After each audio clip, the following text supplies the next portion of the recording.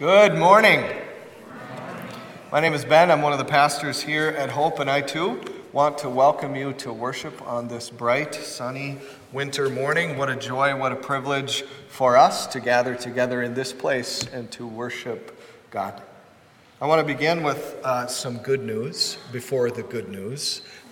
This good news is, you may remember a few months ago, we gathered together and as a congregation, we held a congregational vote to purchase some land for the West Campus. And I want to share with you that on Wednesday, the 15th of February, we closed on that land. And so, yes, absolutely. This is yet another step towards having a permanent home for that West Campus and for being in a place where we can be sent out to proclaim the good news of Jesus in this community, to reach out and to encourage all people with our mission, which is for all people to know the love of Christ. And so we're celebrating that today as we continue this sermon series on the Ten Commandments. The Ten Commandments are the law given by God to the people of Israel through a man named Moses. These are 10 rules for living our lives. Scripture tells us that the commandments of God are good and that they're holy, that they have a purpose for our lives. As Lutheran Christians, we believe that the law of God does three things. It keeps civil order first. It gives our society the needed stop signs and curbs to keep our human desires and brokenness in check. The second, the law of God acts like a mirror. It shows us who we really are. It shows us our sin. When I look at the Ten Commandments, when I read through the Ten Commandments, I realize that I have broken them. And Scripture tells us that if you've even broken one, you've broken them all. So the law of God, it shows us who we are when we are compared to the good, holy, righteous rules of God. It shows us that you and I, we fall short and that there's only one who can save us, Jesus. And lastly, the law of God teaches us what it means to be faithful. Not perfect, because we can't be that, but faithful. Shows us how to live as people of God in this world. And by living in those commandments, we become messengers. We become messengers of God's light in the darkness. And so we need God's law. We need God's law. We need to study it and to know it and to let it pattern our lives. So today we're going to look at God's law, one of those laws in particular. The commandment about how we use the name of God in our lives.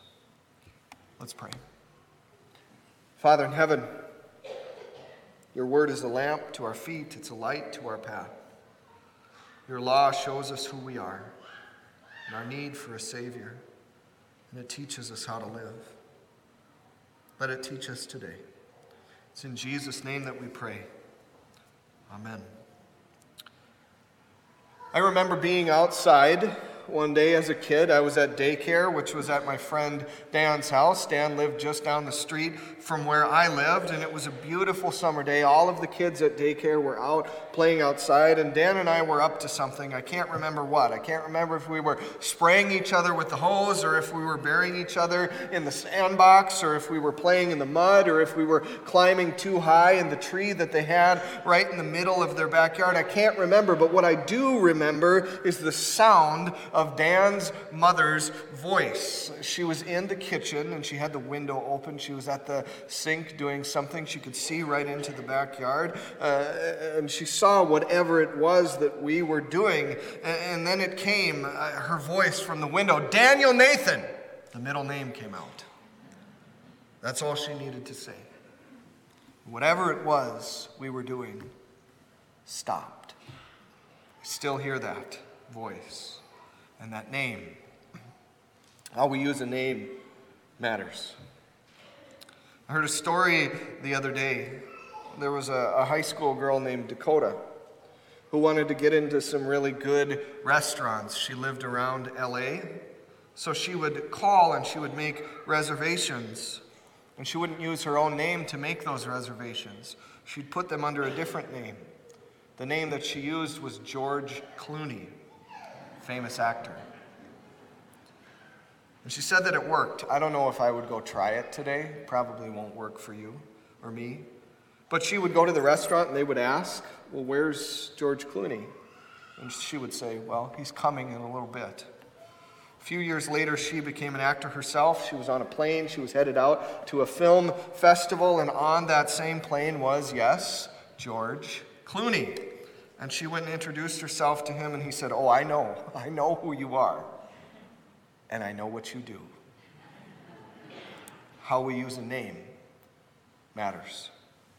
I read a story the other day about a young boy whose name was Gavin, and Gavin was drying off on the deck after swimming with his mom in the pool in their backyard, and he was standing there with his back to the pool when he heard a splash of water, and he turned around and he saw his mom was there under the water, and he didn't know what was happening at the time. Later they learned that she was having a seizure, so he ran and he jumped in, this brave young boy, and he held his mom up above the water, and then with all of his strength he called out a name that he had used many, many times before. Grandpa, Grandpa, Grandpa. And his grandpa was inside the house, and he came running out when he heard his name being called, and he got to the pool and he got Gavin's mom out of the water, and then he went and he called for help, and they're all okay because of Gavin's bravery, because he called on the name that he knew would come for help.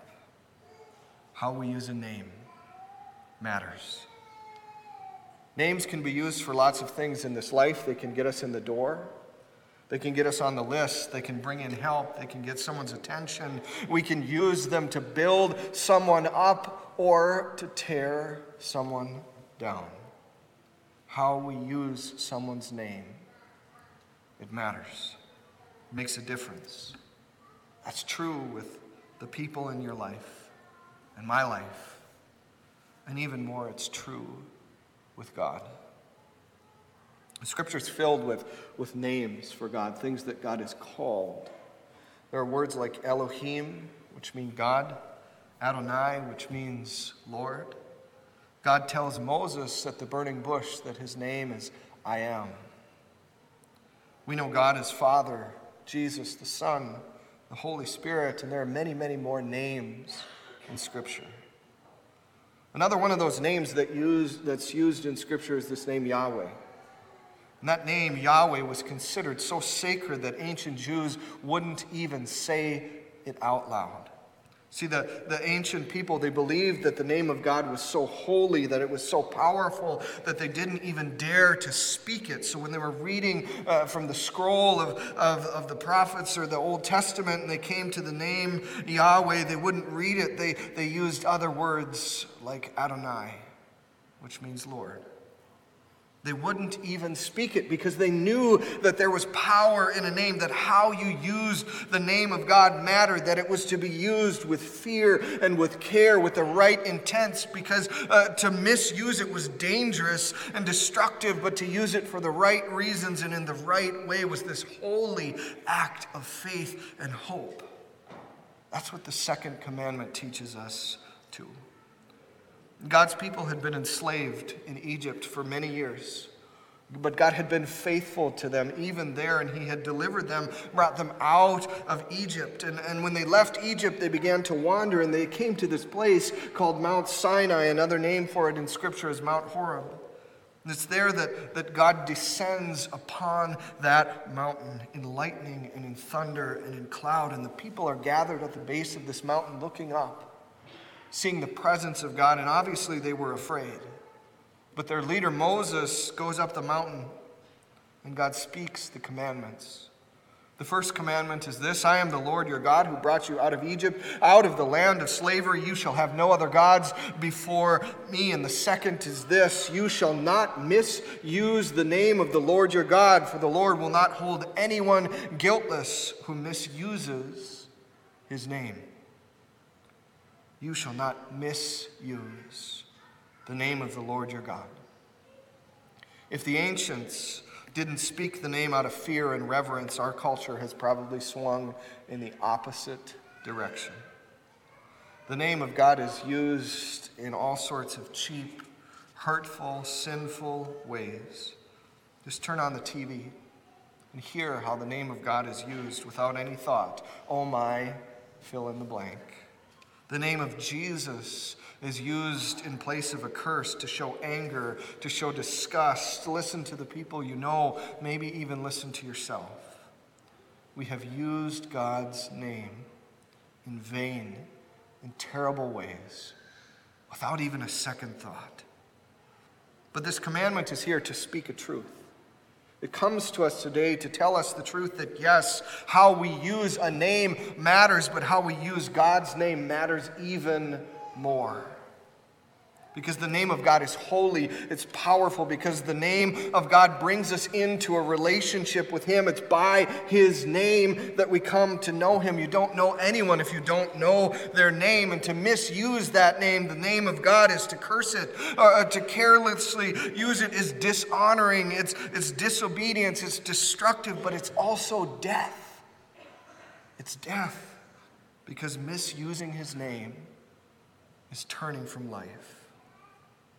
The Bible says we have life in His name. There's life in believing, in trusting, in calling upon the name of God. And to misuse the name of God is to waste that gift. Because there's hope, there's mercy, there's salvation, and there's life in His name.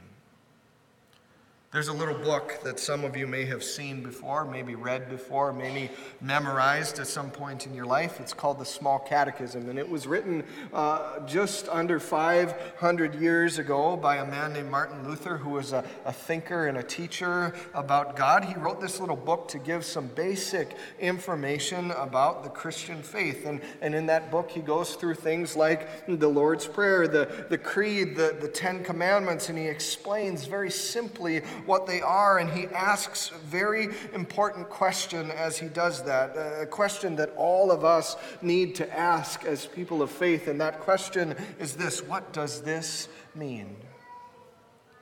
And I love what he does with the commandments, because as he answers that question, what does this mean, he also tells us something. Not only what we shouldn't do, but what we should do. And here's what he says about the second commandment. He writes, "We should fear and love God, that we may not curse, swear, use witchcraft, lie, or deceive by His name. But instead, we should use it, call upon it in every trouble, pray, praise, and give thanks."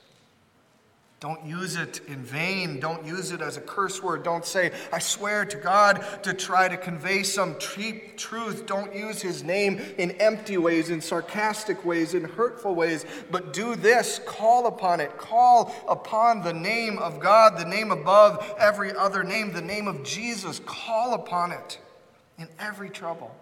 Pray, praise, and give thanks.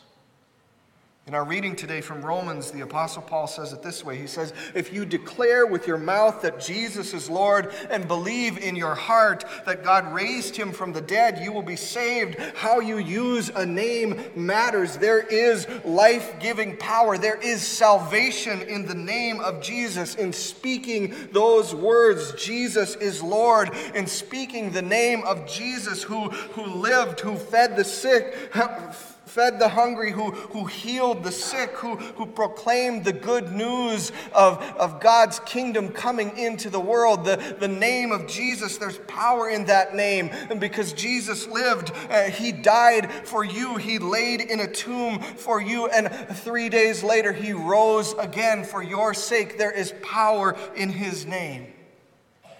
And the Apostle Paul goes on to say that everyone who calls upon that name, the name of the Lord, will be saved. Everyone who calls upon the name of the Lord will be saved. A man named Zach Williams grew up in a Christian home. He remembers being a young man and his parents praying over him. He remembers going to worship and singing. But he walked away from all that. He walked away from a lot of stuff. He walked away from a sports scholarship. He walked away from school, all because he wanted to chase this life that he thought was worth living. And so he chased the parties, and he chased trying to become a rock star, and he became a musician. But his life, when he got there, it never felt quite right. It felt empty. It felt messy. One day, 33 years old, he came home from a tour.